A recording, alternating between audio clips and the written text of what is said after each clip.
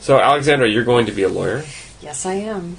Now, lawyers, unfortunately, often have a bad reputation.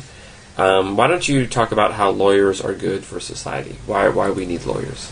Well, first we need lawyers because most of the time a lawyer will try to settle disputes between parties before it gets to a courtroom.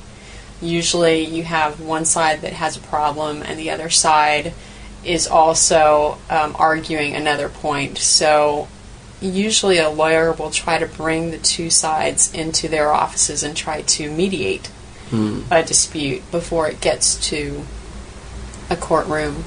Another way a lawyer can help a society is usually lawyers can be very expensive, but there are programs out there that help people with less money, not necessarily to get free advice, but they can do it on a sliding scale, or a lawyer can do pro bono work, which is free, and can help someone. Just sometimes all they need is a letter written to resolve a problem, or they just need somebody to go with them to court to explain what's going on, or just explain a lease or some other document for them that doesn't take much time and makes the client feel a lot better.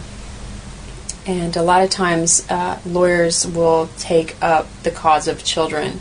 If there's a custody dispute or some sort of bad thing that's happening to a child that needs a visit to a courtroom, the lawyer is there to be the lawyer for the child. And no one else can influence the decisions that can be made for the child. It's almost like a protection.